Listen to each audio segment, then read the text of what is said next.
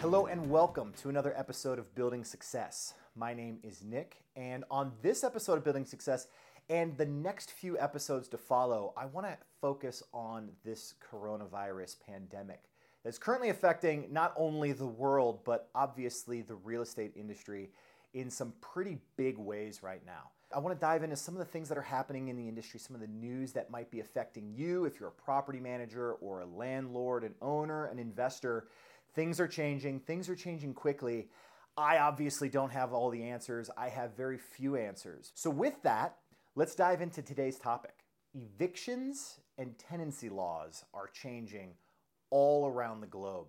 And this is something that is not changing from country to country or from state to state, from city to city. It's even happening from landlord to landlord. And I think right now there's so much uncertainty in the market and people don't know what to do. They're looking for some guidance, but guidance is either few and far between with some legislatures, or they're looking at what some of their, other property managers and landlords are doing in the market. And those things are changing from person to person. Do you sit down and treat it on a tenant by tenant basis? Is this something that you're looking at across the board for one property and having sweeping changes that are involving everybody who rents with you? Is it dependent on whether or not they have financial constraints as your tenant or resident?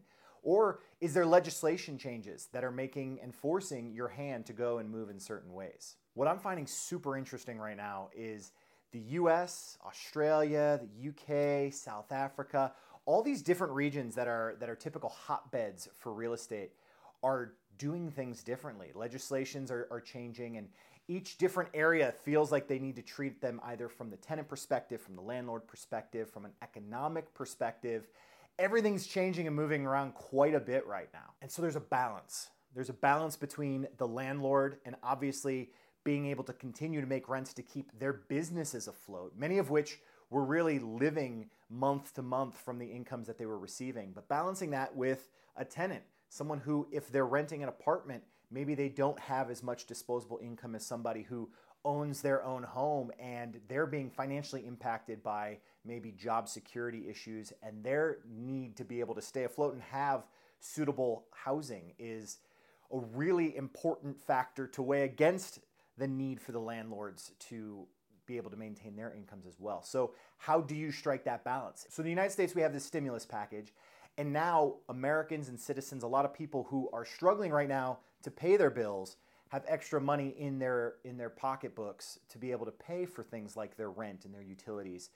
And that's the way that the U.S. kind of started to look at things. And now they're also looking to push money into some of these small businesses that can also help to supplement some of the income that they're losing from people not being able to go to their retail shops, for example, as well. So it's giving money to maintain the fact that they have rents to pay, which is interesting because it's different from some of these other countries. The UK, for example, with their guidelines that they released in, I believe, March of 2020, they're preventing evictions from happening. And that's a very important distinction from the United States perspective, because now it puts the landlord in a much different position. In the US, where they can hope that that money that came through the stimulus is going to be coming to pay their rents, in the UK, there's now guidelines where they're not allowed to evict a tenant. How does that change things? The UK has put in place protections for the landlords in the form of a 3-month mortgage holiday. And that's on top of the fact that there is now 3 months notice for the landlord to give to a tenant that they're looking to move out of a specific unit so that they can repossess the property. What I find fascinating, though, about the UK documents that they've circulated about these changes throughout the UK is they're asking landlords and their tenants pretty much in good conscience to get together and talk if there are situations where a tenant's unable to pay the landlord. So they want them to try to find amongst themselves ways that they can alleviate the pressures that might be coming from either end of this relationship, which is great and a great idea if people are willing to work together nicely. However, in other regions, that may not be the case. In Australia, they've agreed to a 6-month moratorium. And what's happening there, in some instances, maybe few and far between, but people, because they're being told they're not being evicted, now are just not paying their rents. So what happens, and what is happening, is Australia is now reaching out to their states with this new moratorium and telling them to start to find solutions to that problem from a state-by-state basis. In New South Wales, they're basing it on financial hardships. And again, bringing in that whole conversation aspect for the tenant and the landlord to discuss what might be happening and occurring from a financial standpoint to try to find solutions to this problem outside of the eviction process. Queensland, who's been known for making all sorts of changes to the real estate industry and to tenancy agreements, they've already provided $400 million in land tax relief for this tenancy issue. And they're looking to do more things, such as offsetting 4 weeks worth of rent in some instances as well. And some of those changes are coming through as we speak. These things are moving at a very, very quick rate.